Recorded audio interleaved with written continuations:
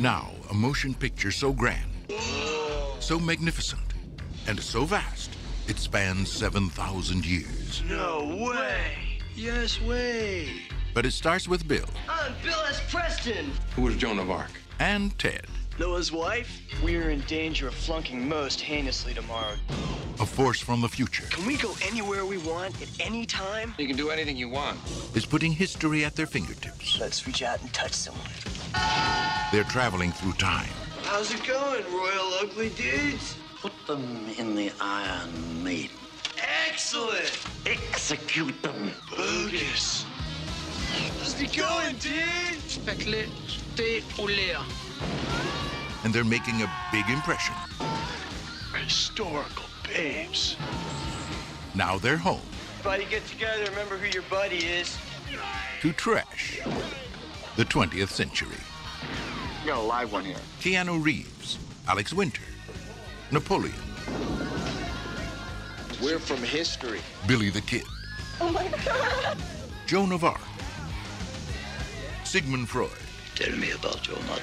You a musician? Beethoven, Genghis Khan! Abraham Lincoln, Party on, dudes! Socrates, George Carlin, We're history.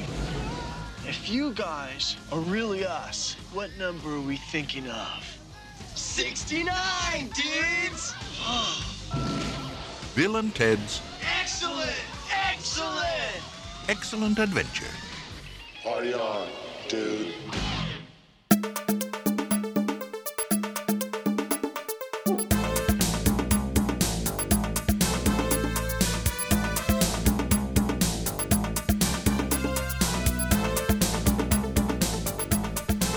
Wait, is San Dimas an actual... San Dimas is a real place, isn't it?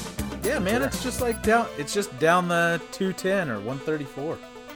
I confuse all the the fictional California towns, the Santa Miras, the Santa whatevers, and San Dimas, and I couldn't remember if it was a real town or movie town. San Dimas East is of- real.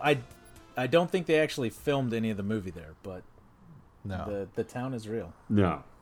Okay. All right. Good to know. East of Azusa, east of Covina. Oh, Yeah, great. and Monrovia, like that, like on that, like right in that area. Really? So I drive by it semi-regularly and did not realize I was passing it. How often do you go that way? Where do you go there? Where are you going? That's pretty Twice far a out. day. Twice a No, day. I'm just kidding. Twice a day. What the hell are you doing there? It's like on No, the way. when we go to... Well, it's like when you go to Vegas or go to New Mexico or whatever. Yeah. Take a quick stop over Bass Pro Shops in Rancho Cucamonga. Come on. Who doesn't stop there? Hey, I've made that trip once. Welcome back to Reconcinimation. I am John Diner. I'm David Munchak. And I'm Brent Hutchins. And this is the podcast that takes a look back at some of our favorite films from the 70s, 80s, and 90s. And we're checking out how they hold up here today in 2020. And we have a big episode that's very timely, guys. And I'm super excited to talk about it today. Yeah. Which one? What are we doing? We are going to take a look back at Bill and Ted's Excellent Adventure, timing with the third film, the long-anticipated third film, Bill and Ted Face the Music, that's coming out in just a few days. I've got a lot to say about this movie. What about you guys? Oh, I've got things to say. Yeah, absolutely. I've got plenty to say. First, I got to tell you, I love this movie. You're on board. Yeah, same. I am on board for this. I had a lot of fun with this back in the day, and reviewing it for the show, I was like, "Yep, this is the good stuff." I loved it. I will say that I'm in the midst of a love affair with Bill and Ted that I had never experienced before. So I'm super into this right now. But are you guys excited about the third movie? How do you feel about it?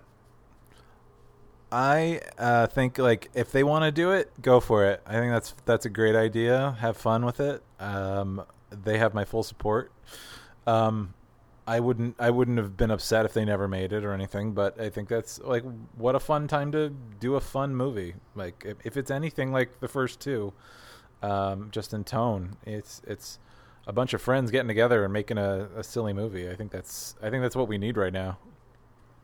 Yeah, I'm with David on that. I this is probably a movie that, at least the third movie coming up, that if it never got made, I would have never missed it. But having knowing that it's coming out and having just rewatched the first movie just this last week, I'm pretty jazzed for it now. Like I'm excited for sure. Yeah, I really do hope that they can capture the fun element that was in especially the first film. I don't, you're right. We need something positive, something funny, something that is uplifting, lighthearted, that and I feel amusing. But on the flip side of that, we've seen so many of these reboots and sequels and picking up of things 30 years later, and many of them are just atrociously bad. So I'm excited. I'm definitely going to see it. I'm a little bit skeptical. Sure. We're just going to have to see. Yeah, I think skepticism's good, but like it's. I don't think anyone could be like, this is going to be the greatest thing ever. Like, I mean, as much as I love the Bill and Ted movies, or just really just enjoy them, I can't imagine it to be like some epic thing that is that's going to be like life changing. But I think it's going to be. Sure. I hope that it would be along the lines of what the others were, and it's like a good time at the movies. Just like some fun.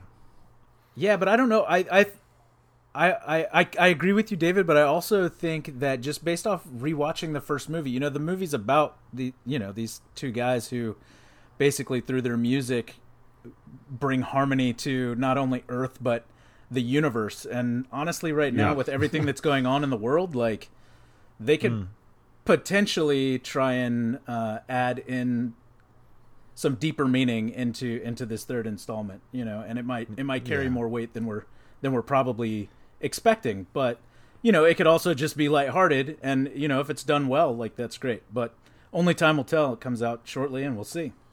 Yeah. Maybe it's actually a true story.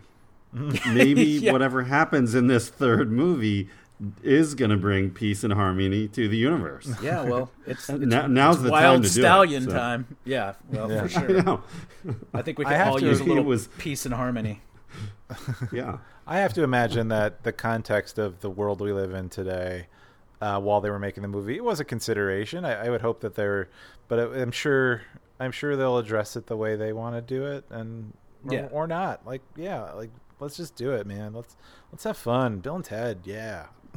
Yeah. Well, obviously, when they made the movie was pre-COVID, but definitely within the tumultuous rest of the stuff that we're dealing with, especially in this country. The country is divided, to say the least, and so, I just think that based off kind of, even though it's a comedy, the first movie, like kind of the underlying like plot point is trying to bring kind of peace and harmony to everything. It's pretty timely right now, so we'll see. We'll see where they go with it.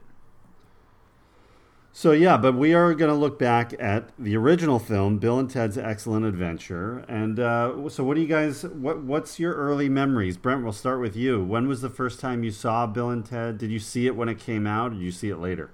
Definitely saw it when it came out. Saw it in the theater probably a handful of times. I liked this movie from the get-go. Like, just it was fun, and at the time, I really enjoyed it. Like, I don't know, like getting lost in my thought. But yeah, it's I saw it a lot. I've seen it a lot. So you saw it in the theater, though, you said? Yeah, a few times actually. I saw it more than once in the theater. Okay, all right. David, how about you? It's very likely I saw this in the theater. I can see this as something I would have been super jazzed to go see, and super excited as a 9-year-old. And Yeah, and then I had seen it a few times, and I know I went to see the sequel in the theater. So and then every so often, I think I had seen Excellent Adventure, but I mean, I'd say it was a number of years since I've last seen it. So it was like coming back home to review it for the show, because I easily 15 years since I've seen it, at least. Yeah. I kind of went against the grain on this one, actually. I did not see it in the theater. I don't know why, but for some, it was, again, one of those, I just missed it in the theater. I remember seeing it in 5th grade in our history class. So that would have been like a year later. So it was the spring of 1990. Also, probably the best history class ever. But all right. I know. Yeah. My school, we watched a lot of movies in history classes. So. Your teacher was cooler than my teacher. I just remember watching it and having no interest for some reason. I just I did not get into it. And then everybody else loved it. And it was one of the, there's those movies sometimes where you're like, everyone else loves it, so you kind of don't watch it. Yeah. I was that way with this movie. I really don't know why, but I stayed away from it my entire life. Every time it came on, I would like leave or do something else, or I made it all the way through my whole life without seeing it without really watching it outside of that class. But until just now, I watched it for this show, and I've been missing out this entire time. Man. Super enjoyed it. I loved it. So it was almost like watching it for the first time, right? And so that's great. You got to see it with like fresh eyes, which is a pretty neat experience, I'm sure. Having seen it so many times, I can't even remember. Right. Yeah, so I'm sort of coming at this one from the modern perspective, and there's a couple things going on that we'll talk about, but for the most part, like, I just had a really, really good time with it, and maybe again because it's such a, we'll talk about Bill and Ted as characters and how kind of uplifting they are, but it was a good time to watch this particular movie. So I'm glad the new one's coming out, and that's given us an opportunity to cover it for the show. I also have some thoughts on not really gripes, because I do love the movie, but there are things that I think, like, based off sensibilities today that may have been changed if they were just going to make this movie now. Yeah, for sure. Yeah, totally. Yeah. There's just things that you don't do in film today or polite society today, if you that occur in the movie. But it's I think the phrase is like, it's the entirety of the movie is mostly harmless. So it's like, right. I don't think the things that we can take issue with are kind of tame. I mean, but should be recognized and called out for sure. Yeah. Well, and that's, again, just circling way back, that is kind of what we are doing on this show, is that we're going to look at these and see, even if we did love the movies growing up, or if we still love them now, it's important to acknowledge what doesn't work in them and why it doesn't work. And that doesn't necessarily mean you have to stop liking the movie, because obviously we have some attachments to some of these from our youth. But you have to acknowledge some things that just don't fly anymore. And there's so much, especially from the 80s. The 80s seem to be a particularly big offender of some of those. And the 90s. 70s, I guess they all offend, really. But yeah, on the spectrum of all that, though, I don't think this one's not, this one's pretty tame and not very gratuitous in any way. Right. Yeah. I think it's pretty benign, but there's still some things. There's still some stuff in there. Yeah. Well, before we get to all that, let's talk about let's walk through the history of the movie and how it was made and how it all came together. It was created by two writers named Ed Solomon and Chris Matheson. Chris Matheson is the son of famous writer Richard Matheson, big TV and horror writer, and Has done a ton of things. He wrote Jaws 3, for crying out loud. So Hey. he's done some big movies. But Chris Matheson is his son, and he was a classmate, a playwriting classmate at UCLA with Ed Solomon. And Ed Solomon was the youngest, at one point, was the youngest writer in the Writers Guild. And he was, at a very, very young age, was writing on Laverne and Shirley. Really? So How old was yeah, right. Like how old was he? What was his age? I want to say he was like 21, 22, something like that. It was like right out of college. And these guys had been friends and classmates in college. But so Ed's working in the business, and they start doing improv comedy classes together, or not really classes, but just sessions, and they come up with these characters of Bill and Ted together, just because they're friends, and just kind of bullshitting around and create these characters and kind of start working on them in this improv class and start fleshing out the characters, just very basic versions of Sure. what we would later see in the film, but just very early generic kind of versions of this. But they knew something was there. So this is probably in like 1980, 84, somewhere around there. They did have a third person who would be the Rufus character, who eventually kind of went separate ways after a creative difference of opinion. And Ed and Chris decided that, you know what, we're gonna turn this into a script and just see if we can make some kind of story out of all these different story elements that came up in their improv group. Did you guys hear what the original title was of Bill and Ted? No. I have long ago, but I can't recall. So it was the first iteration of the film was called Bill and Ted's Time Van, and in the early days, so instead of a phone booth, it was a van that was driven by their friend Rufus, who was like a 28-year-old stoner. So, these characters did change quite a bit, and Right. even Bill and Ted themselves the early versions were quite different. The original idea was that they were these 14-year-old nerds who, not like Revenge of the Nerds kind of nerds, but sort of like outcasts and disliked by their entire class, and just sort of like, two guys who were just out on their own. Just very, very different. We'll get into how and why those characters changed so much. But interesting to see, how early on the Rufus character was, and how different it was. Right.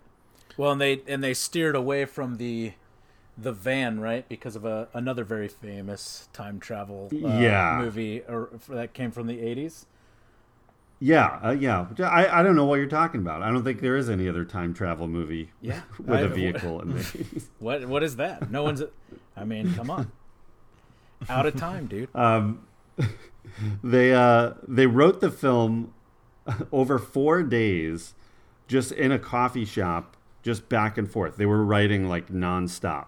Wow. So one would go up to get the coffee, the other would be writing, and when it was time to get more, like the other one would go to get the coffee, and they would just they hand wrote the whole script and just pounded out these ideas, and there was a lot more time traveling going on. There was a lot, of different historical characters that were involved. The original, who the original, it wasn't Napoleon, let's say that was going to be in the group originally. Do you know who was the major historical character? It was, was it Hitler?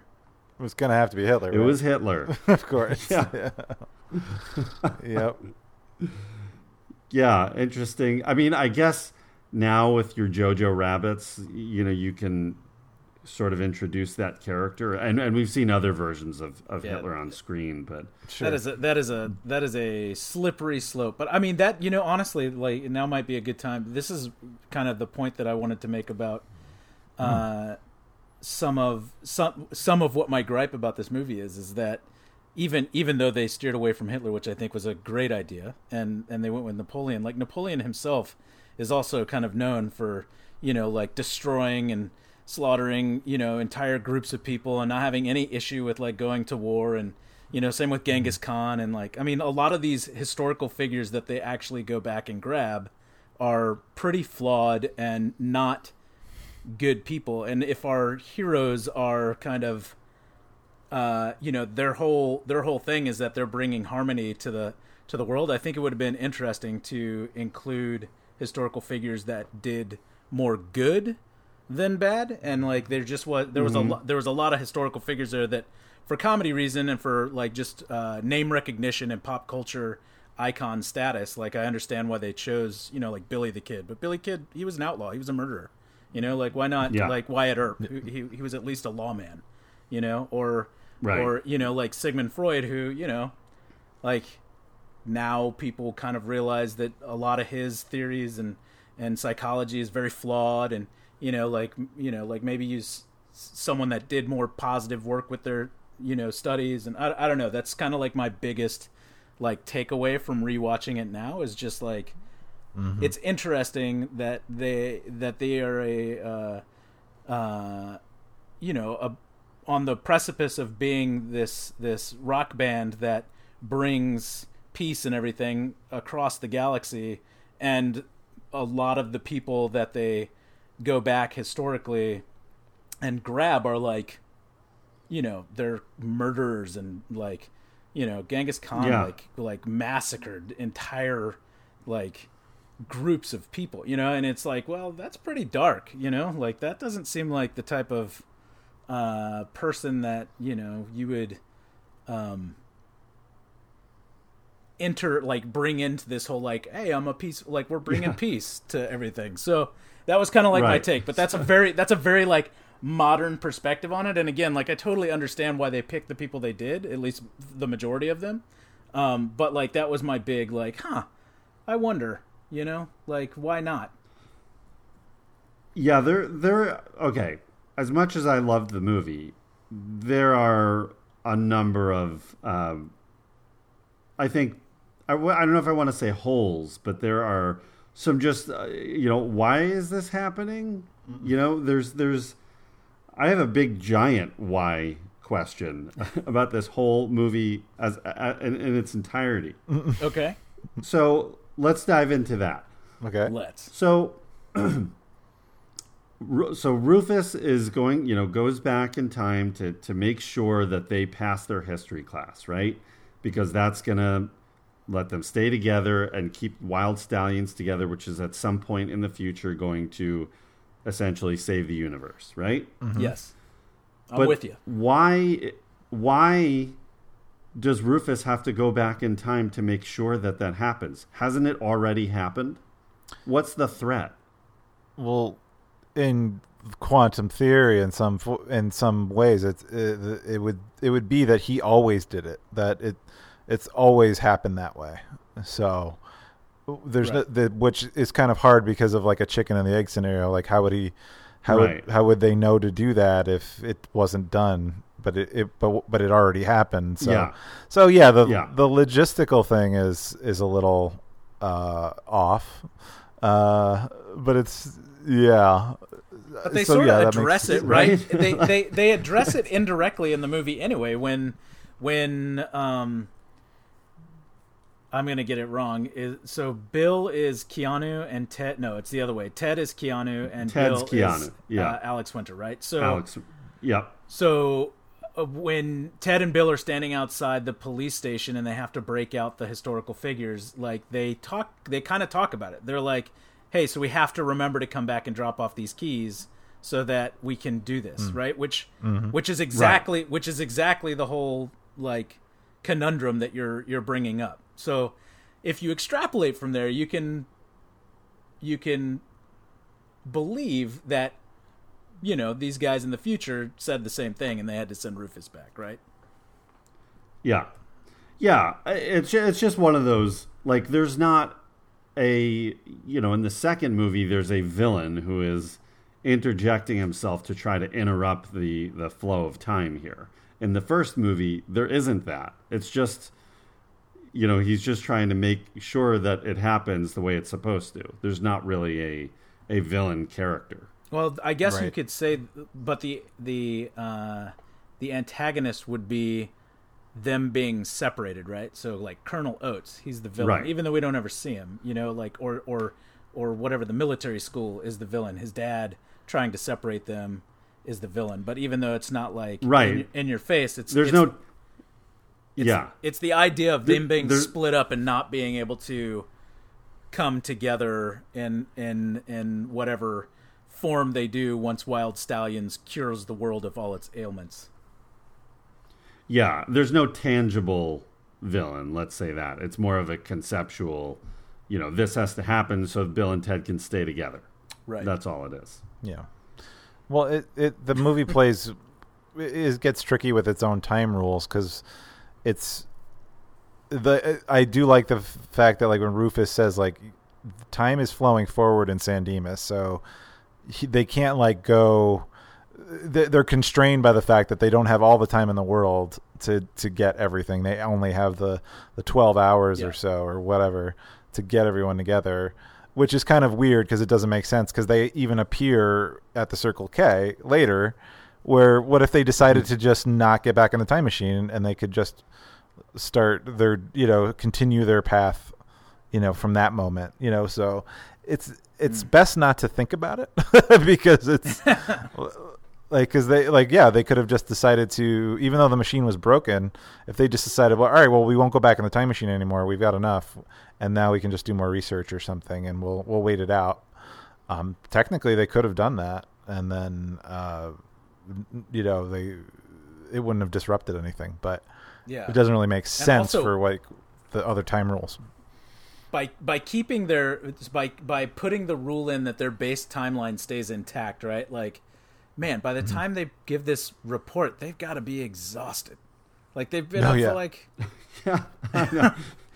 they've been up for at least 24 hours straight, at least, right? So Oh yeah, at a minimum. Well, but that's the thing, though. This script does such a good job of, like, just letting you forget about all the logistical things. Like, when you're watching the movie, you're really not wondering any of that stuff. You're along for the ride. You're enjoying it, or at least I was. But yeah, I guess that's part of the magic of it, is that there's a fair amount of logistical questions and problems and unanswered questions, but you really don't spend you don't spend time thinking about that. Yeah. You throw enough dudes and righteous into the script, and you kind of let the science slip. Well, it totally rides on the charm of these guys, and we'll get into the casting a little bit later. Yeah. I would think the rules of the movie, if you pose the question, can they use the time machine and go back and kill Hitler? I think it's like they can't, because it never happened. Like, because Hitler lived as long as he did. So they can't actually go and do that. But they were always, so the idea is Billy the Kid was always picked up and then dropped back off. And like that's literally how it always was. So I think it's silly. It's silly fun because like, you don't have to take any time. They're not wrestling with the moral problems of Genghis Khan or Napoleon. Like, right. Like, in terms of them being bad guys, they're just guys from history. Like, so it's almost like, well, we can't do anything about them, but we can at least discuss them, and we can bring them into the present. But they're going to still go back and do the things they're going to do. It's kind of a I like that it's freed from any of those like moral constraints. Like, it is just sit back, and these guys, these like very genuine guys, or I think what's so great about the characters of Bill and Ted, it's their sincerity. Like, they're dim-witted and like they don't care about school, and they want to be in a rock band, and they don't even know how to play, but they're totally sincere about like all of the joyous things about all that stuff. It's really fascinating. Right. Yeah, they're such interesting characters, and I think part of when I was staying away from this movie, I was sort of judging a book by its cover, and I did not realize that these, how intricate the characters really are. Yeah. Because on the surface, clearly they're inspired by the Jeff Spicolis of the world, and who we talked about on our Fast Times at Ridgemont High episode that you can find in the archives at www.reconcinimation.com.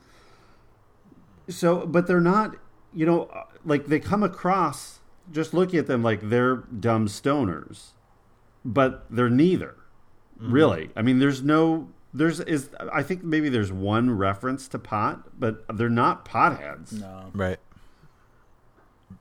Is there a pot reference? I don't even... Yeah, I was trying to think. I think there's... Is there? I thought I heard one reference to it. There was something in their science class where there was a comment they made, and I'm sorry, I can't remember what it was, but there was a comment to like about lighting up. So okay. Yeah, but but they, I mean, the assumption is that they're surfer stoner guys, right? Right. That's how they come across. Yeah. And I think that was part of why, like, I didn't want to watch the movie, because it was like, it's another, those characters. It's just going to be boring and, stereotypical. But they're really not. These guys are very genuine. They're actually, the accent of their voice aside, they're actually quite intelligent and really well spoken. What they're actually saying is they are sharp guys. Yeah, true. It's just painted. Yeah. It's just painted with kind of a dim-witted brush. But yeah, they're they're sincere and compassionate, and they're very well-developed human beings. That care about what's happening around them. Which is good to see. They just don't care for school, and like that's not really, that doesn't really matter today, I think, in terms of like a judgment of their character. Right. But like that's what they're judged by as 17-year-olds or whatever, or 16. I guess they don't even know how to drive. So in California in the 80s, could you drive at 16? I'm sure you could, but they're I don't know. I assume so. They're seniors though, right? Because don't they say something like about that. Right, so they'd be more like 18, yeah? Because Missy was a senior when Bill was a freshman. She's only like 3 or 4 years older than them, isn't she? Yeah. Well, exactly. Yeah. Like she was a senior when they were freshmen, but I get the feeling that they were seniors now, So, yeah. I guess they're I guess they never really say that, but that's just kind of what I picked up. Yeah. They never say it. Again, the original concept, they were supposed to be 14, so they would be freshmen. But clearly, they don't seem like freshmen. They don't have licenses, so it's questionable if they're 16 or not. Or not everyone had a car. Maybe they have a license, but they don't have a car. Right. Maybe it's that. Yeah. Right. Yeah, I'm trying to figure out the Missy relationship with the dad and how like the timeline of what that would have because that's a funny little thing to add in there. Yeah, let's come back to Missy. Sure. Yes. Let's not focus too much on Missy. Got it. Yeah. Not yet. No, we'll come back to it. So just circling back to some production stuff. So they start they've written the script. It's handwritten by Ed Solomon and Chris Matheson, and now they're pitching it. They pitch a script to Warner Brothers, and it's set up at Warner Brothers for, I want to say, like a year or somewhere around there. And Warner Brothers is having them make all sorts of changes, and at one point, one of them is a jock and the other's a nerd, and they're having all these character changes, and this is sort of where Rufus starts to change. But one of the biggest changes that stuck was that like we mentioned, Back to the Future had just come out, which was that the biggest movie of '85, if not top two, right? Yeah, I think it was. Yeah, it's top two, for sure. Yeah, definitely top two. So there's a big fear about, this is going to drive way too close to Back to the Future's lane. So let's change it up. Let's figure out another device from a car. So that's how the car the van becomes a phone booth, and the title changes to Bill and Ted's Excellent Adventure. Mm-hmm. They hire Stephen Herrick as the director, who had only directed one feature. He was an editor, but he directed one feature film, which was, anybody know what his directorial debut was? You ever seen a movie called Critters? Oh, no. Absolutely. But I'm aware of it. Critters is great.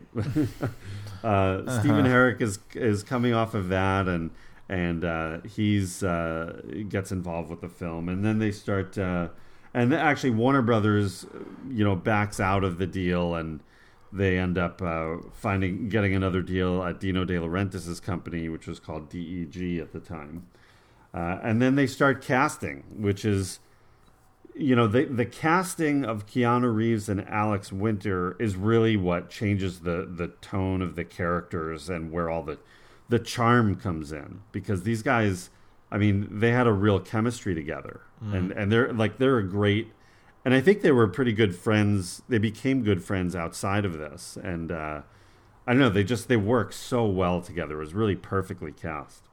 Yeah, it's a great chemistry between them. Yeah, it was that relation. So I read something where it was kind of like that relationship and them getting along as well as they did is kind of how they got cast, but also where a lot of that sincerity and compassion for the characters, like kind of that softness to them, came from, is just they worked on that themselves, like separately throughout the production, like to give their characters more depth and yeah, and they actually they were I think the first two guys to arrive at the casting session, and they just kind of went off in a corner and started working together, like running through the lines together at the audition, and their chemistry just was born right there. And I think they officially cast Keanu Reeves first, right? But they knew right away that these were the guys. Yeah, and there's a rumor, there was a rumor that was going around that actually Keanu read for the Bill character and Alex read for the Ted character, right? Have you heard that? Yeah. Well, the characters are so similar, really, as just looking at them, they were written as if they were two halves of one brain. Right. So, and I think it was that they thought they were cast. So Keanu thought he was cast as Bill, and Alex Winter thought he was cast as Ted. And they found out, like, after they signed on, that it was actually the opposite. Yeah. And it wasn't, and it was... But I don't know if it would have... Go ahead. Well, and it was them that kind of made each one of their characters individuals and kind of gave them a little bit of separation, right? So, right. Afterwards. Yeah, because other than the differences of what's going on in their family lives, there's really not a huge amount different between their two personalities. Right. Yeah. So you could sort of, if you had to, you could interchange them. Yeah. I guess so. I might have characterized Ted as a little more goofy or something, but I mean not too much. But I guess you're right. It'd be I agree. I think it comes across that Ted is a little bit goofier, sillier, where Bill might be the one. I think from what I recall, I think he's the one sort of coming up with more of the ideas quicker than Ted. Yeah. He It's true. does seem to be like a little more in charge.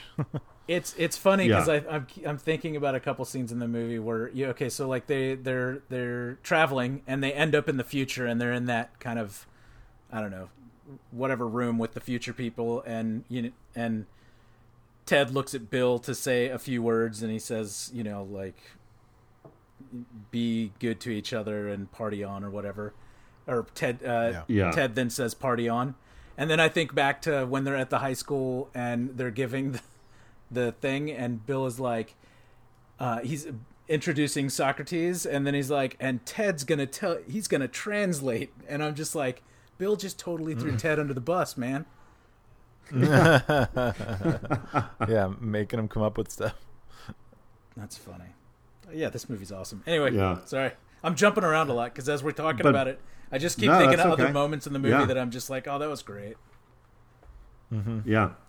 Well, there's so many good moments here, and these guys, and Keanu and Alex Winter are great. They're obviously great actors, and they had a big theatrical background, and both already had established careers, just meaning that they had been out there, they had done some films and that were widely distributed. They weren't household names for sure by that point. And you need to remember too that this movie, the movie comes out in February of '89, but it's shot way back in '87. Yep. So Yeah. there's a story about what happens once filming was complete. But I think Lost Boys had come out, so that was really the biggest place that Alex Winter had been seen. I guess he was also in Death Wish 3. David, you're a big fan of Death Wish 3, right? Mm-hmm. Yep.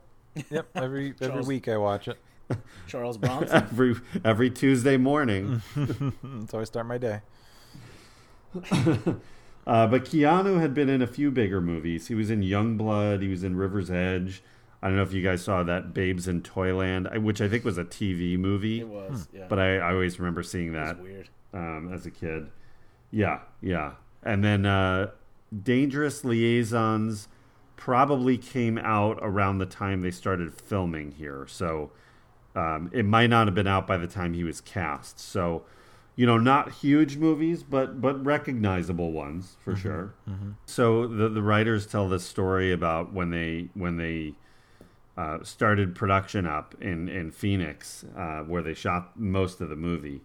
They hadn't actually met Keanu and Alex yet, and they went to this McDonald's that was across the street from the production office, and they're in line behind two guys, and they're like, these guys would be perfect as Bill and Ted. We should have cast them. And it turns out it was Keanu and Alex Winter right in front of them. Is They had no idea. That's hilarious. So they went back across the street, and later that day, they're like, oh, those are the guys. And they had seen them. They had seen their auditions. They just didn't put it together that that was them. You know what I mean? Yeah. But obviously casting Keanu and Alex, they have so much charm and personality that you couldn't have Bill and Ted be these nerdy characters anymore, which they had already, envisioned. So that's, again, we talked about how they, put their own personalities into the characters, and obviously, I would never believe them as nerds. That would never have flown. Yeah, those two? No. I don't think so. Yeah. So let's talk about what else about the story in general. So they're going back in time. Is there a reason that was there a specific reason they're getting these particular historical characters, or are they randomly picking people? They had to pick people from different eras that they got a piece of paper that tell them talk about people from this era and this era and this era. So they were selecting just based on some loose criteria. Yeah, if you in the opening, or not the opening scene, but the scene where they're in the classroom talking to their teacher, you can see on the chalkboard it has a handful of the characters they do end up grabbing listed out there, and he mentions when he's kind of reprimanding them and telling them that if they don't ace this presentation, they're going to fail, that they've been given they've kind of been given their criteria. They just have to deliver, basically. Yeah. So all right, looking at it from 2020, does the language, obviously the language that Bill and Ted speak, how do you think that ages? Is it hard to hear? Does it feel dated? Does it feel very 80s to you, or does it still kind of work for the setting of the movie? It's super dated, but I think it once you get used to in like the first 5 minutes, just get used to it. Like you can follow along. I don't think like I was too affected by it. Like, oh, here we go again, because that's how they sound the entire film. So they're talking about how things are, most unprecedented and most unusual and most triumphant and most excellent. And it's just like, well, that's just the language of the film. So yeah, but like looking at it, it's like it's super dated. Like you wouldn't quite do that today. Yeah, I mean, guess. Like there's. I guess my question is like I understand the stereotype, right? Because I grew up in the era where that stereotype was prevalent. But if I were watching it for the first time today and I was younger, would I get it? I don't know. Like, does that stereotype hold up? I don't. Here's the thing. I think in this particular movie, it works. It's the world that's established here in this movie. Whereas in other movies, like for instance, they're not the main characters in any way, but Cliffhanger. Let's go back to our Cliffhanger episode, David. Okay. I would the two like. I would like to see how you relate Cliffhanger to Bill and Ted. Let's go. Okay. The two snowboarding or skiing dudes that are up there that Stallone runs into, and then they end up getting shot. Oh yeah. Right? By Rex Lynn and the gang in Lithgow. Like they're, clearly like Bill and Ted type guys, but they don't come off nearly as it ages. Their version of those characters ages much more poorly than Bill and Ted do. You know what I mean? Mm-hmm. Like these guys, it works because this is just the environment of the movie. Whereas in a lot of other 90s movies in particular that are doing the Bill and Ted thing, like they don't hold up at all. Well, right. No. They're also out of place. They're like fish out of water because they're the only elements that are that way. Whereas like the whole world of Bill and Ted is built around kind of Bill and Ted, and even George Carlin's, like he's like dude, and like using the same language just in a much more or much less goofy kind of way, I guess. Yeah. Well, certainly Carlin doesn't come across goofy like ever. Right. But even in the future world, like they're speaking in like they're using Bill and Ted like words. They're speaking in their language. It's just the inflection is different, right? Like it's a more mature use of the language based off. I mean, do they even say how far in the future Rufus is coming from? It's like 700 years. 26 or 28 or something like that. So So this is like generations and generations and generations of people adapting that language to fit them, so it's like it works because it's woven throughout the entire movie, even though it's given different kind of inflection and importance, I guess, depending on where in the movie you are. Yeah, and the way they speak is important to contrast them against all the adults and the historical figures. And good writers, I think they do find a way to like make sure, like, a movie with teenagers, if it's about those teenagers have their own like language, their own like way of being, that they're slightly different than everybody else, just because they have their own slang or their own inflections or their own jokes. And I think like this is just part of that kind of thing. And yeah, they're so consistent, and they're so consistent, and that is the world they live in. Like that's how Bill and Ted see the world. That's how they talk. And it'll be interesting to see them at 50. Like I have a feeling in the third movie they might have some of that, but they're still like 50-year-old men in 2020. So like, how exactly are they talking? I doubt they're talking the exact same way, but I'm sure the attitudes. I don't know. I think they might be. That'd be fun. It looks like they might be. Yeah, they definitely say some of the words and stuff in the trailer. I only saw it the one time, and I'm just like, well, I'll just see this movie whenever it comes out. I'm not gonna like keep looking at the trailer. Anyway, I think it's important that like the trailer. Yeah, it's probably a smart movie. Just go in blind. But like, I think it's important. Like the teen characters are very specific in like who they are, and it. Yeah, I think it works, even though it's like dated in a sense. I think you're right. Like those cliffhanger surfer dudes are way more dated and odd than Bill and Ted in their internal world.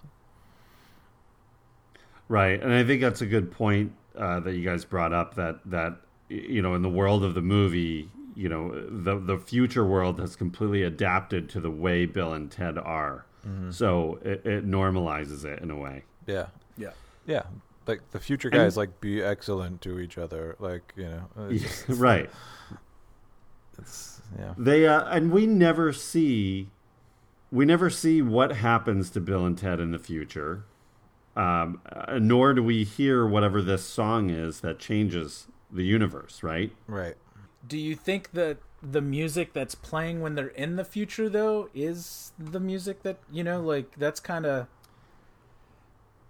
It could be. I guess it could be. That's not made clear, though. It could be some of their music. I mean, I'm sure they write that one song, but then how many songs do they have? Yeah, I wonder if that's also, maybe that's part of the plot of the third movie. Maybe that's what's going to happen. We'll have to find out. Could be. Let's talk about George Carlin and some of the rest of the cast here. So Rufus is such an interesting character, and I think made most interesting because of George Carlin. He's obviously a comedic icon, all the way from the... He was doing comedy in the late 60s, I believe, right? Yeah. I think that's right, yeah. Yeah. Yeah, and then he was huge in the 70s and 80s, but he wasn't the original person they were going after for Rufus. They went after a number of different people. I think they landed on the best one, but they went after... I think Eddie Van Halen was the main person they were going after, but he, it was a money thing, and he was too expensive. He wanted more money, especially Van Halen was so huge at that point. Like he really didn't have to do the movie. They went after Ringo Starr and Roger Daltrey. Ringo would have been interesting because I guess a similar kind of look to Carlin, but I don't think he could. I mean, he wasn't much of an actor. No offense, Ringo. Yeah. Ringo's a charming guy, though. I could have seen it. Ringo's a listener to this podcast. Yeah, so you got to be careful. I think he's cool. I think Ringo's quite charming. I think he could have been okay, I guess. But no, Carlin is. Yeah, but he's not an actor, though. Yeah, you're right. Yeah. I think the thing about Carlin playing the character that, like, Ringo could have been a good fit. Like he, obviously he's got the musical chops to kind of, and. He had the look a little bit. But the thing about Carlin's performance in this is that I always get the sense when he's like delivering in his lines and in the scene that he knows more than we do. Like there's always something going on for him inside that just, to me, like he holds all the knowledge. Like everything is just, it's all good if Rufus is there.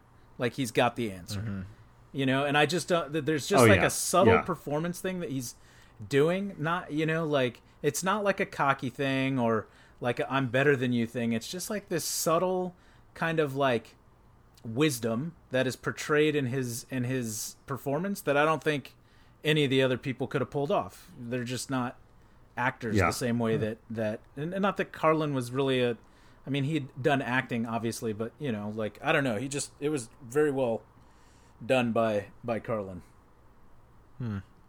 Well, and both, I think, on screen and behind the scenes, he was a very calming presence to everyone. Mm-hmm. I mean, I don't know if they were halfway through filming, but they shot a large portion of the movie and they did not have Rufus cast yet. So Right. there was a lot of anxiety of who was going to play that character, and especially for Keanu and Alex Winter. And then once Carlin was cast, they were just really relieved, and I think he's just got that, like you said, like if he's around, everything's going to be okay. Like he's got a plan. He knows how it's going to work out. So you feel kind of calm. Yeah. They also went after Charlie Sheen and Sean Connery as Rufus. Completely different characters there, but Yeah. Charlie Sheen, like that. To I can't- Me is like I yeah. don't even. Like, was he even old enough? Like, I feel like Charlie Sheen would be more like Keanu or Alex age wise. I don't know. That's he's barely older than them, and I think part of it was that he was a name, and at the time, the Machine was cool, so maybe he'd bring that kind of presence to it. Sure. Excuse me, but I think that was clearly wasn't the right fit. Connery kind of, maybe could have worked, but he just did the same thing in Highlander, basically. yeah. Good point. This mentor role kind of thing. Yeah. Yeah. He had done Highlander, and by this point, he'd done The Untouchables. I guess when they were filming this, he hadn't quite done Indiana Jones yet. But his star was back on the rise again after a kind of disastrous late 70s and early 80s. Yeah. By the way, let me just segue on Sean Connery for a second. Have either of you guys seen the movie Zardoz? No. I've always wanted to see it. His costume in that has always been the draw. Oh, yeah. Why is the this guy? costume is the draw. It's wild. He's running around in his underwear the entire movie, and it is the most bizarre thing I've ever seen. Just do yourself a favor and just watch the trailer tonight and enjoy. Okay. I know it's streaming somewhere. But that's what was happening Sean with Connery in his underwear. I'm sorry, I missed it. That's Yeah. Check that out. I think it's on Hulu. I want to say it's on Hulu. What's it called? It's streaming I feel like I've never even heard of this movie. Zardoz. It's one of Connery's weird 70s movies. Cool. All right, check that out. Write that down. It's like, you walked away from James Bond so you could make Zardoz. Yeah. Okay, whatever. Anyway, the three most important people. Are you guys familiar with the people who played those characters? No, I had to look it up later. Totally. Yeah, the only one I recognized was Clarence Clemens from the E Street Band. Like he's pretty recognizable. But the other two I did not know. Fee Waybill, who was from the Tubes, and Martha Davis, who was from the Motels. So a lot of musical connections in this movie. Those are the three people in the future. The Right. three future people? Oh, okay. I didn't realize Yes. that. Okay. Yep. Genghis Khan is a very recognizable actor. Al Leung, I don't know how to pronounce his last name. I think it's Leung, who's in Die Hard and Lethal Weapon and Big Trouble in Little China, and he's usually kind of an evil henchman. So it was fun to see him get a little bit more of a role in this as Genghis Khan. A lot of those guys, the historical figures and Ted's dad are all recognizable faces that you've seen around. None of them are household names, but I believe Ted's dad is in the third movie. I'm not totally sure, but I thought I caught him in the trailer. He is. Right? Yeah, Oh, he is. dope. Yeah. That's awesome. Gotta have him. And you gotta have Missy, too. Yeah. Is Missy she, back? Is she in it? I don't know if she's in it. I don't know. You gotta have... I mean, you have to. I mean, yeah. You'd And hope so, but It's funny, and... Yeah. in the first movie, so she's married to Bill's dad. In the second movie, she's married to Ted's dad. Oh, I forgot that detail. Cool. Oh, wow. I forgot that detail too. I wonder who she's married to in the third movie. Yeah. She's probably just divorced. I don't know. That's hilarious. Yeah. Oh, It looks like she. It looks like she is in the third movie though. So Yeah. Bring that gang back together. the whole gang fun is with back it. Yeah. together again. Yeah. I wonder if they're going to get any of the historical characters back in. I'm not going to look it up, but we'll have to find out. Yeah. I do want to point out there's a couple of things that that didn't age well for me, and some of it is being a product of the 80s. I'm just going to spell it because I don't like to use it, but the tossing out of the FAG word. Yeah, that sucks because that shows up in Which so is- many movies from the 80s, and it's just It's so everywhere. off-putting It's- now. Like that word just isn't acceptable ever, you know. And it's like it just was such a different mindset in the 80s, and it's not as gratuitous here as I feel like it was in some of the other stuff that we've watched. But yeah, that word always is like, oh, come on, guys, you could do better. Yeah, I thought. Yeah, I knew the word was in it, but my memory of it was like, does Ted like call one of the the knights that or something? I didn't remember the context of it, and then when it actually happened, it's a lot more tame than I expected. At least it was, I mean, certainly not an acceptable thing. You wouldn't use it, but it was just between Bill and Ted, and like this, nervous homophobia between them because they hugged. But yeah, it's a shame that it's in it at all. But I think it's because of the product of its time, and it is part of a lot of 80s language. So it's all the way. I mean, they used it all the way past 2000. I mean, they used it well into the 2000s. I mean, oh yeah, it was just part of the. It's unfortunate that it became part of the regular use in language, and not even like it wasn't even a curse. It was just something to it was just it defined homophobia. Yeah. Well, there was just there's such a I don't know, alpha machismo of things in the 80s, everything had to be dripping testosterone, and it was just so nowadays two guys hug, it's whatever, nobody cares, it's just people are much more accepting, it's just more commonplace, I think. Yeah. Well, now nobody's hugging for totally different reasons. Yeah, now if somebody hugs, you got to have a contract, and it's all sorts of weird. Yeah. No physical touching of any kind. Yeah. But it's hard. It's one of those things that it was so. I mean, it really became popularized in the 80s, and we heard it in Teen Wolf.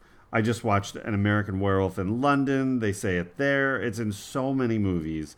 I would say the majority of 80s movies probably use that word somewhere along the way. Yeah. It's one of those that that word just took me out of the movie for a second. Yeah. And it was unfortunate. You can't change it, and it is part of these things of why these certain elements of movies don't work is because it's a snapshot of that time period, and you just have to acknowledge that it was said, it was wrong, and I think that's the most important thing is to say it out loud that's not okay anymore, and we're not going to do that. Right. Agreed. Yeah. I bet it doesn't show up in the third one. Highly doubt it, but it does show up even more in the second one. Oh, does it? Is it really? They haven't quite. Oh yeah, I haven't watched. Yeah, I haven't perfect. watched the second one yet. I'll have to watch it. Yeah, I mean, I've seen it, but I do want to watch the second one before the third one. So yeah. Yeah. Well, Yeah. I'll buckle up for that. Well, I think there's things from the second one that tie in, so it's definitely worth watching. Yeah, 'cause- and you got a few days. Isn't the because Grim Reaper's in the third movie too, I think, right? Yeah, think yeah, so, yeah. yep. Is that Corbin Burnson? Corbin, is that who plays? No, it's William Sadler, William the Sadler. great Okay, William that's right, Sadler. yeah. Yeah. The other thing that doesn't hold up for me is how women are treated in this movie. Is one other thing that just it's either they're a sex object. Like, actually, I mean, they're besides Joan of Arc, they're all sex objects. Yeah. Missy is just a toy for the dad, essentially, and creating an awkward, and a punchline. Yeah. A weird and awkward dynamic for Bill and Ted, really. You don't know anything about her character. You don't know, she really doesn't have a character other than, just being there. Well, she's young. And the two... she's young. She was in high school Right. with those guys before she married Bill's dad. I get the sense that Bill's dad And she is likes like older guys. is like a professor, and she was like one of his students. That's kind of the feeling that I get from it. I don't know if they said that, and I'm just pretending like I didn't pick that up. But No, that's he looks like that. That's kind of the sense I get from it. Not that But that it's so makes weird anything because- about Well, her and character there's- not less, not poorly, executed. But yeah, that's kind of Yeah. the sense. Yeah. Well, like, what are the odds of like a 21-year-old girl is going to fall for like a middle-aged, middle-class man in California? Like, what? Right. Like, I guess that could happen, but like, what? It's just so weird. It does happen. I mean, it happens, but It does happen. There's a friend. There was a friend of my wife's who was, when we were friends, we were in our 20s, and she definitely liked older guys. I will not reveal her name, but she was very into older men. Okay. Yeah, I mean, So it it happens. is a thing. Sure. Yeah, no. Yeah. Crazy. But like, that they were, and they play it up the jokes that like, they basically went to high school together. But it's like that scene where she comes in the bedroom and give them snacks, and all three guys are like just leering at her, and it's really gross. Like, I don't know. I'm like, It's very awkward. And they stay to like, and they kick them out of Bill's room, and it's assumed that they have sex in Bill's bed with him in the house. I don't even think it's assumed. Like, Ted's basically telling Bill that as they're walking out the door. Like, right. Yeah. And then, but then the contrast that with the babes, the princesses. Again, they're just like these objects of to attain. I mean, Ted says when he sees them that he's in love. Like, he can't, that just their beauties is the thing that pulls him in. But they barely talk when they finally interact, and then Bill and Ted are there to like rescue them, and they fail, but like in the midst of their adventure, to rescue them from marrying some old grody men or old royal dudes. But then like Rufus like fixes it at the end, like, here, I brought you the girls you liked at the very end of the movie. It's like, holy shit, what the hell is this? Like, here's your item. You like, these aren't people, these are items for you to own. You won a princess. You earned it. And one of them is played by Diane Franklin, who's a great actress. She was in Better Off Dead. She was in the Last American Virgin. She was an established actress, and I don't understand why they didn't use her more. And even watching it, like, once I saw her, I knew she was in the movie, but when I saw it this time and saw her pop up, I'm like, oh yeah, there's going to be more with these characters, because she's like, you can lean on her as an actress. Well, but they just didn't for whatever reason. It's not like Hollywood doesn't have a history of giving, female or people of color an opportunity to have parts with real substance. Right. Not that I would expect nice that. I mean, we're talking about Bill and Ted's Excellent Adventure. We're not, but at the same time, like that kind of stuff. Not that it's come as far as it should be, but it's definitely doesn't hold up, and it's not as bad as it is as it's displayed here. Well, you can tell. I mean, it's very clear most of the time when a movie is written by a guy or a couple of guys, because very rarely do you see fully fleshed out, women characters who are on the same level as the male characters. And obviously here you don't have anything close to that. Yeah. I mean, but to be fair, this is Bill and Ted's movie. They could have handled that relationship better, but I wouldn't expect to see, there's not really any kind of like love story or romance or anything like that going on. It's just kind of like a little bookend to the movie, but I think in today's standards they would have probably handled it differently with a little bit more they would have been a little bit more delicate with everything. Yeah, agreed. Okay, so they shoot the movie. The Stephen Herrick, the director, who is trying to balance the level of comedy that's happening in this movie, because it could very easily sway over into almost slapstick. It really does walk that line very closely. And I think it's really important to keep it just on this side of slapstick. It wouldn't. I think it would have taken the movie down a few notches if they had gone like, more physical comedy, like Jim Carrey kind of stuff. Yeah. Mm-hmm. At least with the main characters, they get some of it in with the like secondary characters, like the Napoleon. Napoleon and Genghis Khan in the mall, and even Beethoven, which is fine. Jamming out to the that mall montage is fantastic. I love that. I love that all of them managed to get in trouble at the exact same time too. And forget that Billy the Kid shoots his gun in the mall.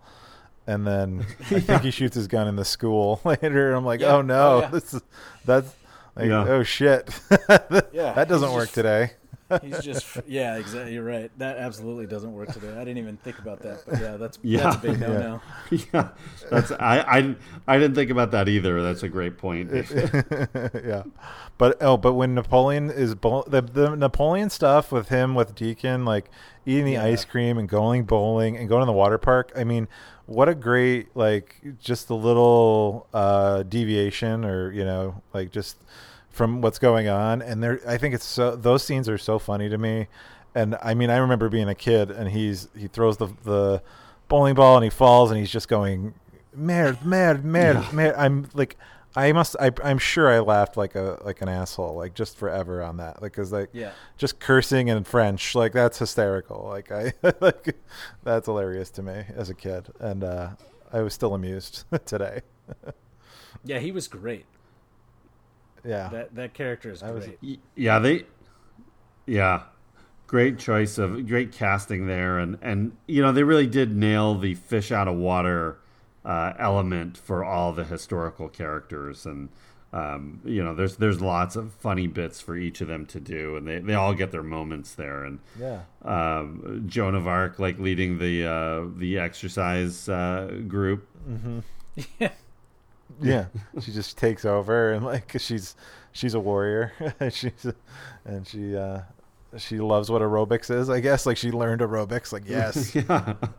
And Beethoven just rocked the synth keys, man. He was. Oh yeah, that was some good shit. And Billy the Kid and Socrates and Freud are trying to pick girls up, which is also creepy. Super creepy. A little creepy. But it's so funny because the girls are not they're looking at them. They think they're being flirtatious, and they're just laughing at them the whole time, these pathetic guys.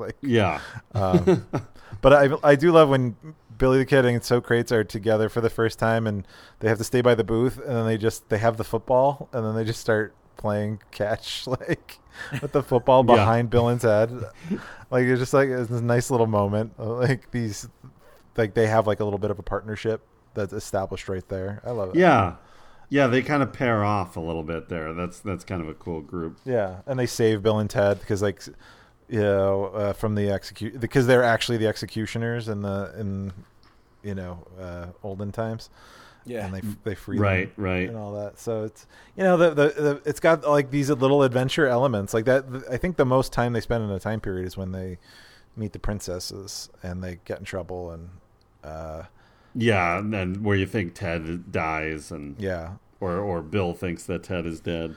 But it's so funny. They see the princesses and they're like, "How do we get in?" And like, then it cuts to them inside suits of armor in part of the castle, which realistically would have taken them about half an hour each to get into the armor to begin with. Yeah, and they're standing still. Like, it's just like this Bugs Bunny cartoon moment, which I thought was really charming and funny. Well, that's one of those, you know, where again, like, you don't focus on that for whatever reason. Oh, yeah. The charm of what they're doing is just like helps you just kind of skip right over those little questions. Yeah. Well, Yeah, the it's movie just so itself silly. doesn't take itself too serious, you know, so it's easy to let it slide. Yeah. Let all that slide. I think that's where I think Herrick did a really nice job with this movie of keeping it, you know, at that right tone. That it's funny. There is a lot of physical humor, but not too much. Mm-hmm. You know, it's just he really did a nice job of maintaining that tone. Yeah. Let's talk about the ending. So the original ending of the movie was quite different in that, not so much in concept, but they still, you know, the historical characters come back and they help them give their presentation. But the original ending is like in a classroom. Yeah, it's much smaller. Okay, not in the auditorium.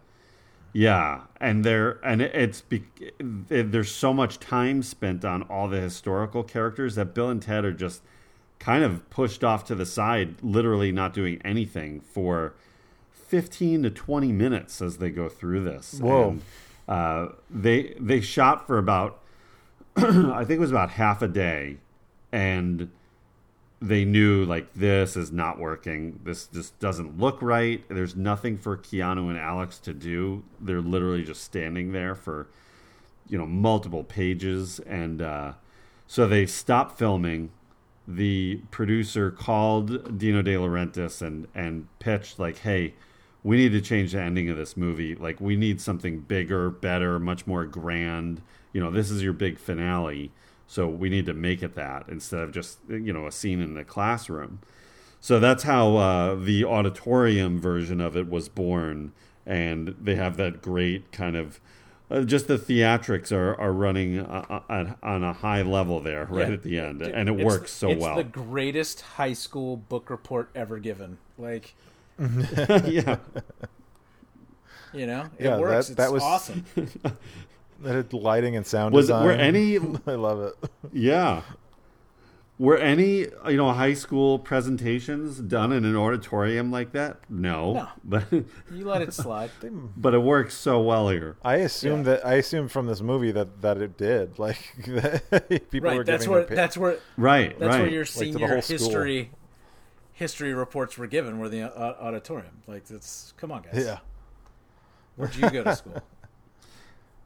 I love, but like that's the fact that was like added later, or, you know, had to be rethought and put in.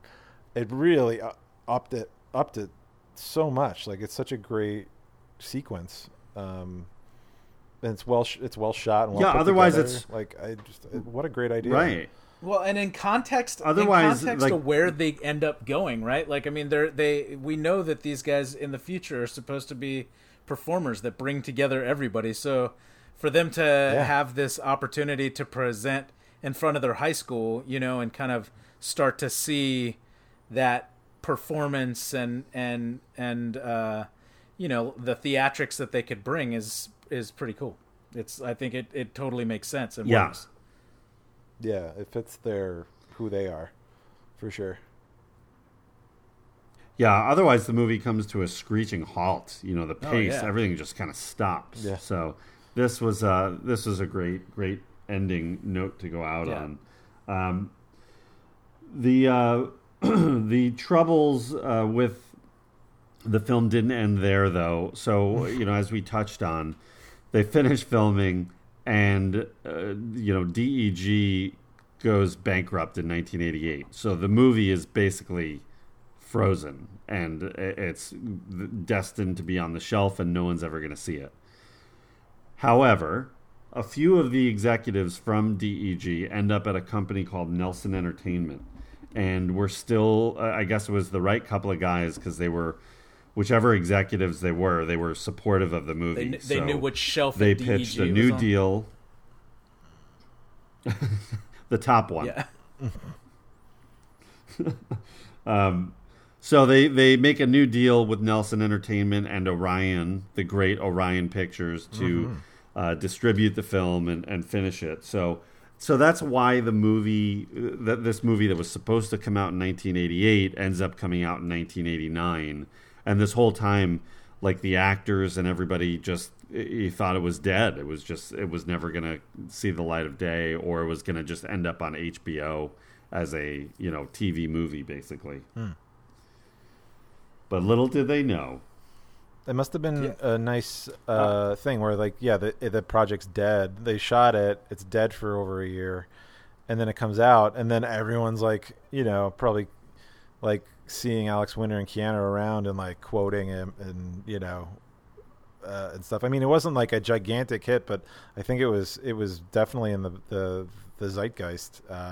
Everybody knew who Bill and Ted were, I think, for the most part. So that, like, to go from, like, it's dead to, hearing excellent, like, all the time. I don't know. That's kind of a cool change. When did Parenthood come out? Because Keanu plays kind of a similar character in that too. So I wonder. I mean, Parenthood came out, I believe. It was in '89. It was later in '89. I'm not sure what month, but it was definitely after this. Yeah, I wonder if he would have played that character differently if he thought that Bill and Ted was actually going to get released when he was filming it. Yeah, that would have been interesting. Sorry, I know we're jumping around a little bit here, but I do want to point out that pretty much all of these historical characters, not every one of them, but the majority of them, once they go, the sad thing about this movie is that once these guys go back to their time period, most of them are going to die violent deaths. Yeah. Mm-hmm. That So goes. if you that think go back- about the context, That goes back to my point earlier that they're all kind of bad guys. Like they're all not good. Yeah. I mean, Joan of Arc, she has the worst thing coming to her, and it's like, man, that sucks. Yeah, there was no thought to, like, warn these guys of what's going to happen. Like, they could have told Lincoln, don't go to the theater. Like, but yeah, exactly. That they always couldn't, happened. though.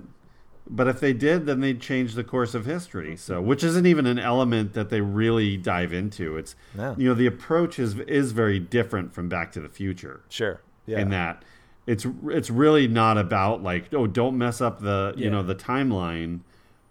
Like, they don't even touch on that stuff. Yeah, it's not about alternate timelines at all. Right. Yeah, because like Lincoln and all those guys are going to go back to their time periods and and going to remember having experienced this whole thing, and in theory that would alter something. I mean, maybe that's why Lincoln ended up in the theater where he got shot in the first place, because now he's got a new love for theatrics after performing for the high school in San Dimas. I blame Bill and Ted. Well, again, I think it is. It always happened that they met Bill and Ted. So the history we know includes Bill and Ted in it.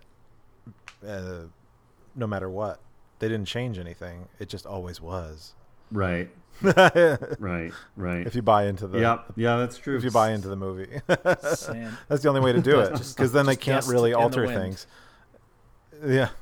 Oh, Dust in the Wind. That was that Socrates scene where they do the analogy, and he's so blown away that Ted gets it, and then he says dust or what, like dust in the hourglass. These are the days of our lives. Yeah. This is what Socrates says. I died. I thought that was such a funny line. Like, yeah. Oh yeah. I love that. Yeah, there's a few very of its time kind of lines here, like reach out and touch someone. Oh, yeah. Yeah, right. Yeah. Well, and the fact that it's Like a nobody knows. like what's a phone booth? Right. Well, that's true. Yeah. Yeah. Kids today, they're not going to know Yeah. what a phone booth is, Right. what that AT&T reference is. Yeah. Right. What is a phone Yeah. book? Like none of that. Like none of that stuff Right. really exists. Yeah. This movie must Imagine it's not all on your cell phone that's like in your pocket. Like you actually had to go to a place to pay to use a phone. Get out and of like here. look up in this giant manual. Oh, life was hard. Yeah. And that phone booth too, by the way, was not a lot of fun to film those the circuits of time, all those scenes. I bet. Yeah, what's They there. crammed those guys. I mean, they built a few different size phone booths, but still cramming. What was it, like 6-7 people in there? That's pretty tight. Yeah. Yeah, when it was only like the four of them, it seemed like it was tight. And then when there was like double the amount and plus, I'm like, there's no way that's the same phone booth. There's like that thing. That looks Right. That's got to be bigger, right? They must be more of a rectangle or something. Like, there's But come on, guys. There's just no way. Yeah, it was. Yeah, Which- it was, but still. What do we all know about call boxes? They're bigger on the inside. Let's Right. not forget that. Right, that's true. All right, so let's talk a little box office, huh? Shall we? Sure, yeah. I like money. Okay, so yeah, money's good. It's the movie's got a $10 million budget. It is released February 17th, 1989. It's the other new releases that weekend would be The Burbs and True Believer. So 3 new films. And where does Bill and Ted fall in? First. It's got a $6.1 million opening weekend and falls in at number 3. So not bad at all. Yeah. Was Burbs number 1? But it's following. Number 1 was Rain Man, and sorry, no, I take that back. Number 1 was The Burbs, 2 was Rain Man, then was Bill and Ted, and then was Three Fugitives. That's the Nick Three Nolte, Fugitives. Martin Short classic. Holy cow. Yeah. I haven't thought about that movie Yeah. in decades. I've never seen it. Yeah, it's on HBO Max, by the way. Ooh. I just happened to notice that. There's another reason to get over HBO Max. We're not, But the which we are not sponsored by, but I'm just saying. no, not this week. Yep. Nope. Nope. It ends up pulling in $40 million worldwide, so that's a big hit. And it falls. It ends up at number. This is how big of 1989 was. Bill and Ted's is only number 32 of the year. Wow. It's Yeah. a good year. Again, falling between Three Fugitives and K-9. Hey. K9. K9, that's like the the one Belushi from Look one? out, Belushi? Jim Belushi. Whoa. Oh yeah, There's another one. Decades. yeah. And we covered the summer, at least the summer of 1989, back in year 2 of Reconcinimation, which you can find in the archives. So, part of what we talked about there is the massive amount of huge movies that came out just in the summer. And so you start spreading out beyond that, then you've got, the whole rest of the year where there's more and more big films coming out. And this was one of them.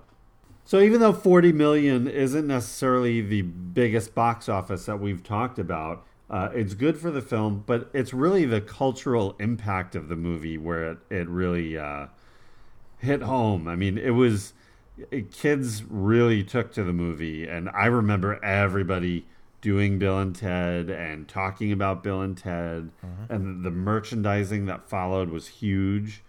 This is one of those movies that really did capitalize on it. There weren't really like toys, but they did video games for multiple platforms. They had a breakfast cereal. They had the animated series. I remember. And then the live action series. Yeah, there's a lot going on. I remember one summer, so I used to go to the summer camp, and we would watch movies like Saturday night. They'd have like summer camp movie night, and Bill and Ted, they played at one point, and this is like a Christian camp, but they get to that point where it's like in the movie where Bill and Ted are asking Bill and Ted what number they're thinking of, and everybody that was not a counselor in the camp at the same time said 69, dude. And of course none of us knew what the hell that meant at the time, but it's just like, oh, we're sitting in this Christian camp talking about 69. That's not appropriate.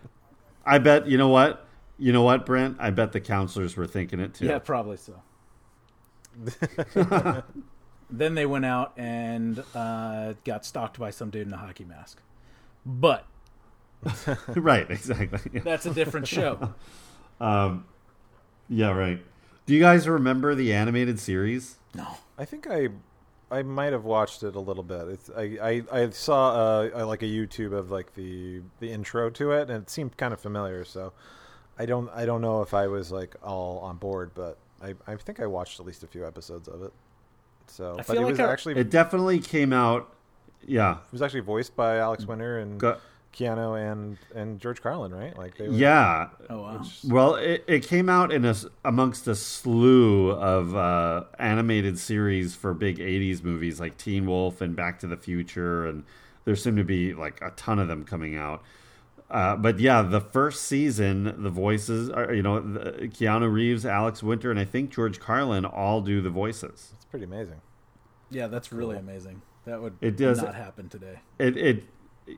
No, never. Well, I guess I wouldn't say never because, like, The Rock did a voice in one of the animated Transformers series. So occasionally you'll get some big names doing that stuff. And Vin Diesel makes an appearance in the Fast and Furious animated TV show, so that's true. It happens. Is there one? Yeah, it's on Netflix, man. Check it out. It's crazy good. Animated Fast and Whoa, Furious. I didn't know that. Oh, dang. That's all that needed was an animated series. Yeah. Perfect. I'm all on board. Yep.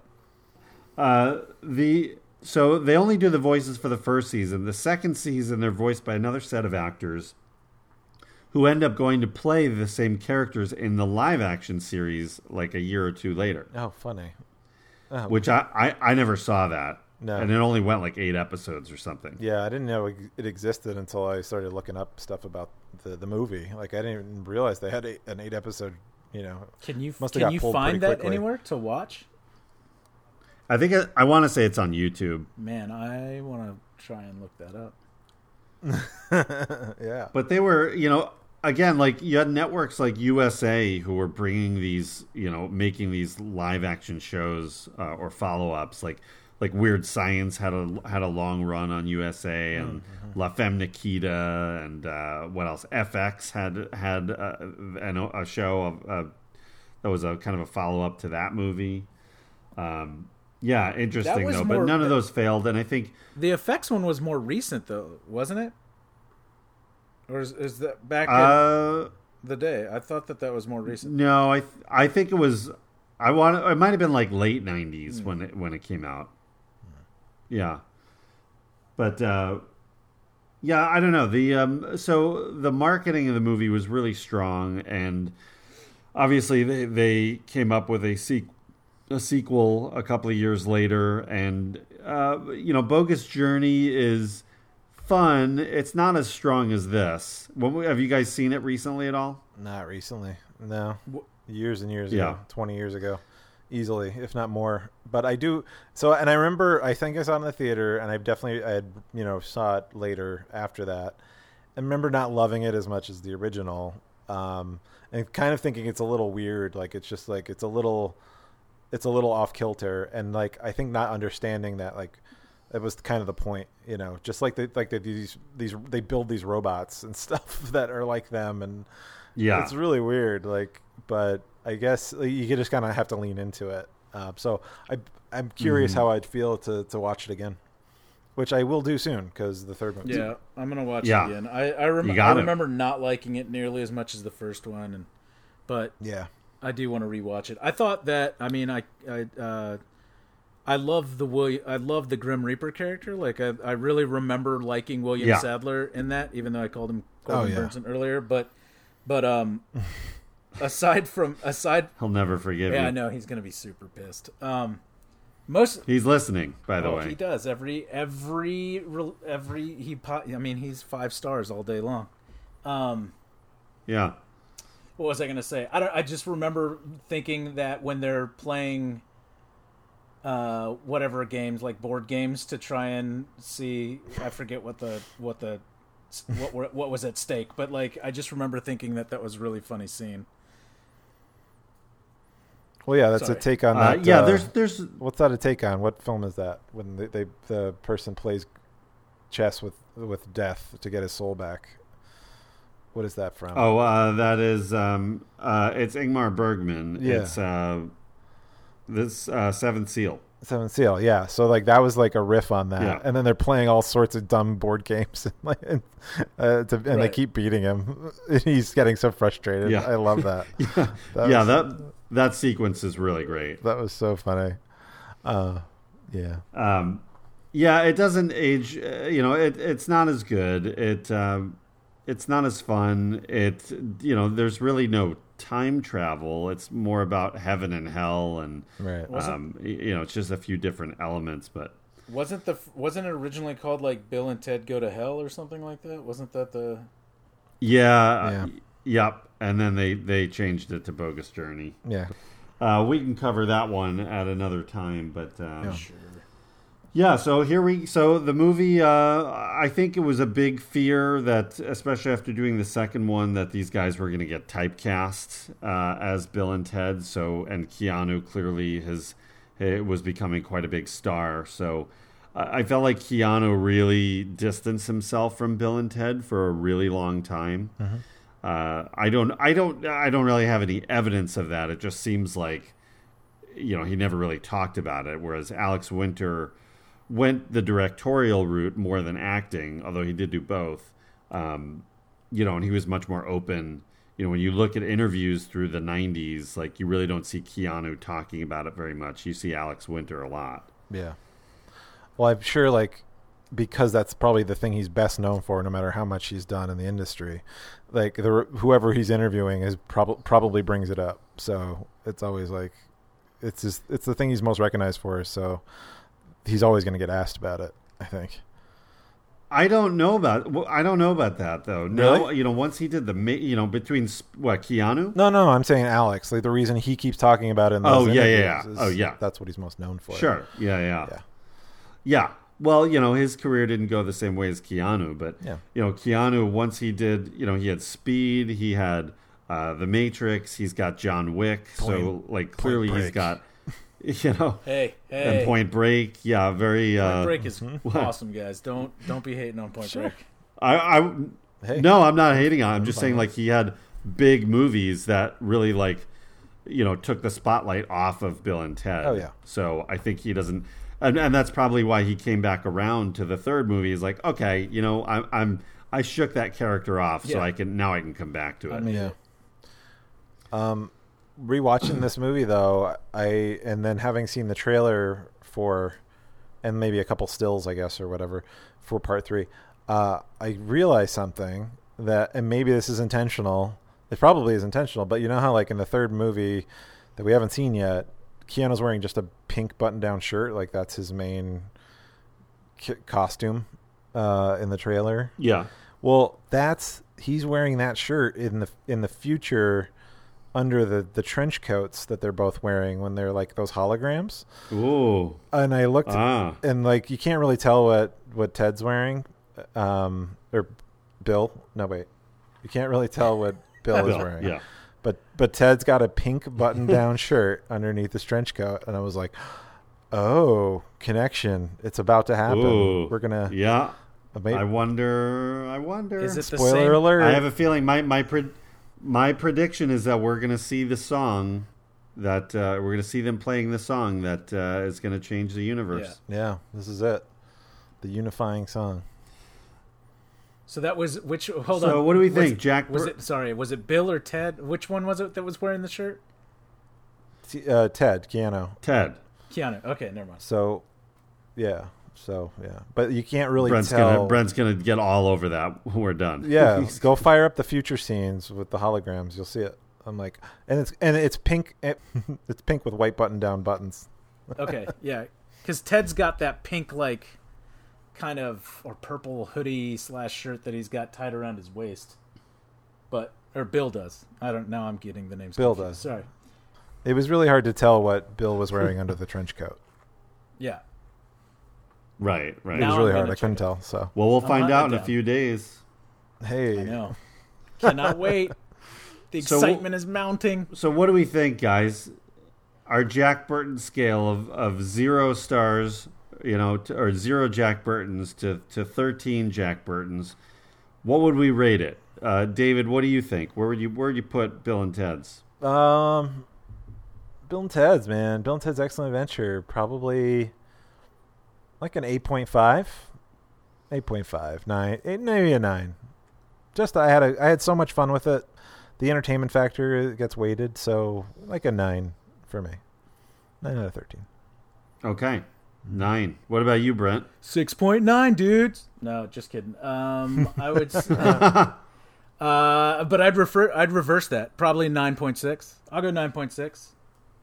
Nice. I mean, it's probably higher. It's probably Okay. higher than that. We're talking 13. I really like this movie. This movie, like, there were a couple times during this movie where I was like, man, this is really, like, doing it for me. Like, I love the final scene. I love, like, the scene where they're in the future and, like, everybody's kind of going around them. Like, I don't know. It's just kind of cool to see, like, how important these two kind of, like, goofy dudes end up being to this future society. So, like, I don't know, like, I found that scene, like, it affected me much more this time watching it than I ever had in the past, probably because of the current state of the world. But it is what it is. Yeah. I would probably put this higher than 9.6. It'd probably be, at least maybe a 10 point, maybe a, like, high 10, low 11.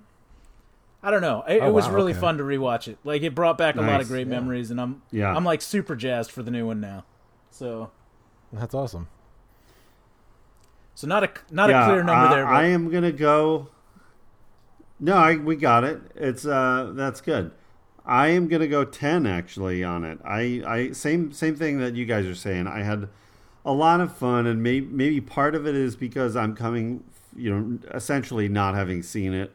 The incredibly crazy, weird, upsetting, and dark year that this year has been.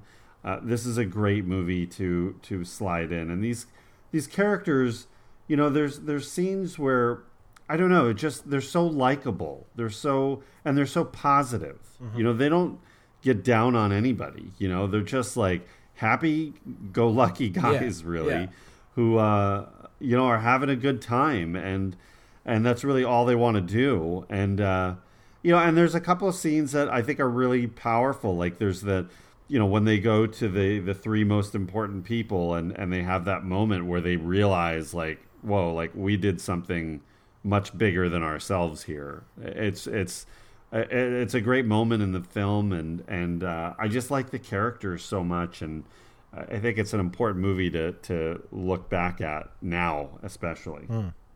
Yep, I agree with you. There's a joyfulness to the characters and the movie, and it's just like those times, like when they riff and do a joke, and then they just kind of look at each other with their like big open smiles, like, and they're just like, yeah, like, and doing their little guitar riff. And there's just a joyfulness to it all. That's consistent with every bit of the movie. It's so fun. And it's nice to see that too, and it doesn't come across cheesy now. It's just fun. Mm-hmm. Yeah. Somehow it still works. Like, not somehow. It just does work. But you could kind of, a lot of 80s stuff doesn't really hold up entirely, and like for what this one is, and it's just kind of weird. And even Bill and Ted don't really go through like a tremendous change. Like their arc isn't really that bendy, but they just have to survive. So it's just like an adventure story with these like very positive, fun characters, and all the murderers and weirdos they bring with them are having a good time, and like Yeah. that's what San Dimas does for everybody. It's just joyful. San Dimas High go School over football there. rules. Yeah. Yeah. Oh yeah, don't forget that line. Classic. So yeah, all right, good. Well, we have now reconcinimized Bill and Ted's Excellent Adventure. At some point, we will probably cover Bogus Journey. I don't know when, but I had a good time watching this, and I am looking forward to Face the Music, which is, I mean, how can you get it? I know it's coming out in some theaters, but it's on demand, right? Video on demand somewhere. I forget what medium. I sure hope so. Yeah. Because theaters in California, I don't think are ever going to open again. So I gotta see this. No, they're movie. doing a double. So They're doing a dual release. It should be available at the same time. So I just forget how. right. Yeah, I wonder if you'll be able to get it through like Amazon or Yeah, it's I don't know how it's Well, going to work. I guess we'll find if out. it's like any of the other movies that they've done, the video on demand releases. It releases on basically any pay service that you have. You can get it on iTunes. You can get it on Amazon. You can get it on Roku or Fandango or anything. So it's just Oh, that's available. cool. Uh-huh. Cool. Well, great guys. All right, cool. Well, we'll have to circle back with each other after we see the film and see if it worked or what happened. I'm going to go in a little bit pessimistic, just based on the track record of the reboots and sequels to this point. I hope it's not what is it? The fourth Die Hard movie, Live Free or Die Hard. I hope it's not that. So good. I'm going bold statement and saying that it's going to get nominated for an Academy Award for 2020. Bold. I love it. because it's the only movie that came out. That's right. There's not a lot to choose from, and I'm hopeful that it has a positive message to deliver. Yeah. All right. So let's give a quick shout out and thank you to our friends E.K. Wimmer for the theme music, and check out his podcast Laser Graves. I don't believe he's covered Bill and Ted yet, but I'm sure he will. And we want to say thank you to Curtis Moore for the artwork as usual. And don't forget to check us out on social media. We're at Reconcinimation Podcast on Instagram, Twitter, and Facebook, and our website's www.reconcinimation.com. And give us a listen and a rating and review if you can on Apple Podcasts or Spotify or iHeartRadio, anywhere you listen to your podcasts. If you can drop a rating and review, it'd be super helpful. But all right, guys. Well, I think is it time to get into the phone booth and head back to where we really live, which is 1989. Absolutely. Let's get in there. The perfect time. Okay. The perfect era, 1989. All right, guys. We will see you guys next time on Reconcinimation. Be excellent to each other. Party on, dudes.